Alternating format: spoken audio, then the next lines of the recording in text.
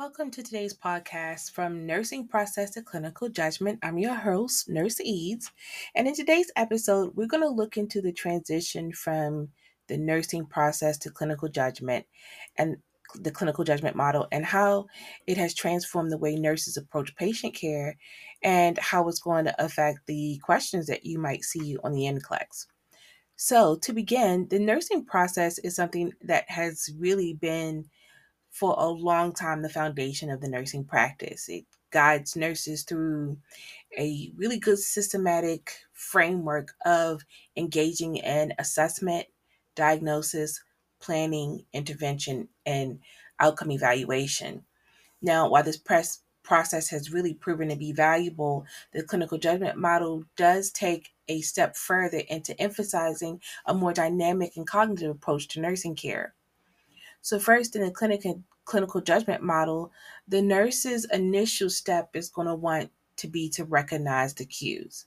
Now, this involves gathering relevant information from the patient to include the subjective and objective data. So, what do we mean by subjective and objective data? Information that we receive from the patient is subjective. Information that we ourselves observe, that's objective. And then we need to recognize patterns or deviations from what is supposed to be normal. So you have to have an understanding of normal as it includes to evaluation. So when you're doing vital signs, what are normal? When you're looking at lab signs, what is normal? And then keen observation, active listening, and the ability to identify important cues are crucial in guided subjective subsequent actions.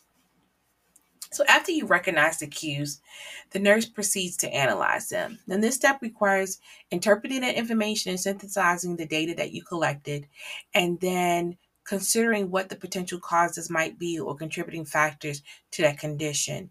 Is it an illness? Is it medication? And then critically think and reasoning comes into play that helps that student nurse to make sense of that information and then identifying what the underlying issue may be. Now, once the cues have been analyzed, the nurse moves on to prioritizing hypothesis. And I really do like this because before there was that struggle as a student um, when I was in a nursing program to go, we don't diagnose, but hypothesizing what might be going on is something that we can do. So, based on the valuable information that you have, what you observed, what you collected from the patient, you're going to begin to start generating a list of potential diagnoses or problems that may be explaining what's going on with your patient. And then these hypotheses become the foundation for the next step in your decision making process. So, one of the things that we end up talking about is the ABCs, the S, and the DEF. And that's another podcast. So next comes that generation of solutions. That's when you've looked at, you've analyzed, you prioritize what is important. What should my attention be focusing on? And then from there, you're going to generate a solution. What are you going to do for that patient? So you're going to brainstorm, you're going to consider what your options and your interventions are likely going to be based on that identified problem or diagnosis. And then you're going to weigh the benefits, risk, and feasibility of the solution that you came up with. Always keeping in mind what that patient's preference is going to be, whether it's cultural or religious, or even personal, and then using your evidence-based practice, keeping that in mind. Now, with the most appropriate intervention selected based on what you've hypothesized is a problem and identifying from the question, you're going to take an action.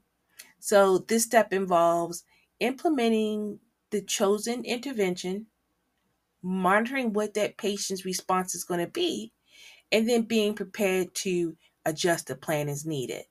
So you're also going to be required to effectively communicate.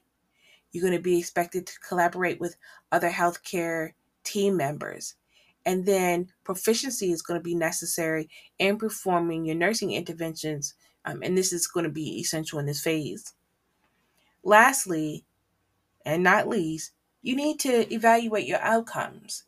This involves assessing what the patient's response is to the intervention you just did, compare it to the expected outcomes, and then determine the effectiveness of the care that you provided. So, for an example, we'll say that a test question or a patient, if we look at each test question as being a patient, then you have a test question that says that the nurse came into the patient's room and did their vital signs. Their blood pressure was 120 over 70s. Their heart rate was 76. Their temperature was 98.6. Respirations are 20. O2 sats 88. Now that's a little bit off. But first, what I want you to recognize first is that the fact that most of those vital signs are in normal range except for the O2 saturation of 88. Now, depending on what that question is asking, I need to go back and I need to look at my patient. Now, considering that the question is telling me that I received information already, it has to be the assumption I've already assessed the patient. However, something needs to be checked. The pulse ox, the O2 saturation, 88. I need to go in one, make sure that pulse ox is on correct. Make sure that reading is correct. If that reading is correct, then my priority would be they need oxygen and then I need to fix it. And so, what am I most likely going to do? I'm going to do something that's going to help the patient improve oxygenation. Is it giving them oxygen? Maybe.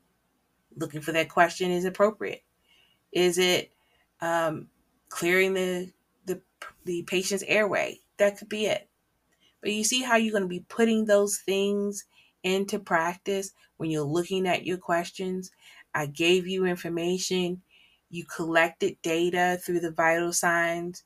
Through that data, you realized that something was not normal.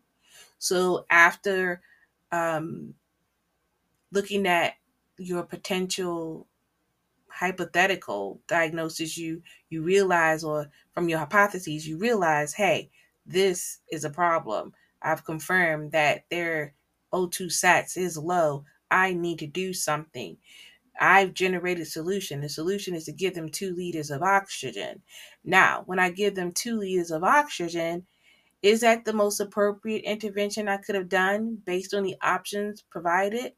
And if that is, am I evaluating the outcome? What's the expectation of me giving 2 liters of oxygen to someone whose oxygen saturations are 88? The expectation is they're going to go up. How do I know this? Going back to reassess. So after I've given them 2 liters, I'm going to check my patient. I'm going to check their pulse ox. And if their oxygen saturation has not improved, then I need to reevaluate. You see how that works? I hope you do. And as we continue on, we'll start to learn more about that. But in the initial, these are the things that are going to assist you as a student to help you transition from that nursing process to that clinical judgment. That is there is a significant shift towards a more holistic, context driven and really reflective approach to that nursing practice.